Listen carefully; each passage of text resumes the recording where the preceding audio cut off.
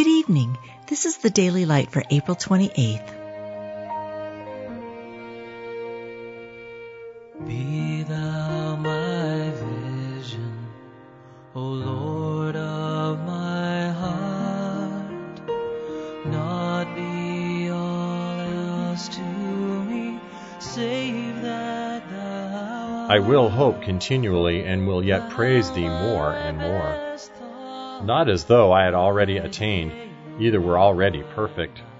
Leaving the principles of the doctrine of Christ, let us go on unto perfection, not laying again the foundation of repentance from dead works and of faith toward God.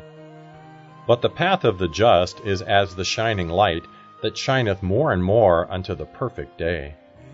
I love the Lord, because he hath heard my voice and my supplications, because he hath inclined his ear unto me. Therefore will I call upon him as long as I live. I will bless the Lord at all times. His praise shall continually be in my mouth. Praise waiteth for thee, O God, in Zion. They rest not day and night, saying, Holy, holy, holy, Lord God Almighty. Whoso offereth praise glorifieth me. Rejoice evermore. Pray without ceasing. In everything give thanks, for this is the will of God in Christ Jesus concerning you. Rejoice in the Lord always. And again I say, rejoice. You've just been listening to the Daily Light, a daily morning and evening devotional of Scripture compiled by Samuel Bagster and published in 1825.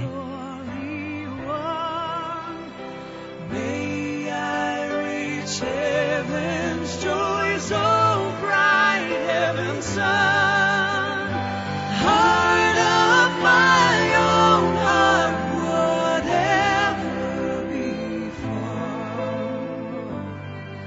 still be my vision, O ruler of all.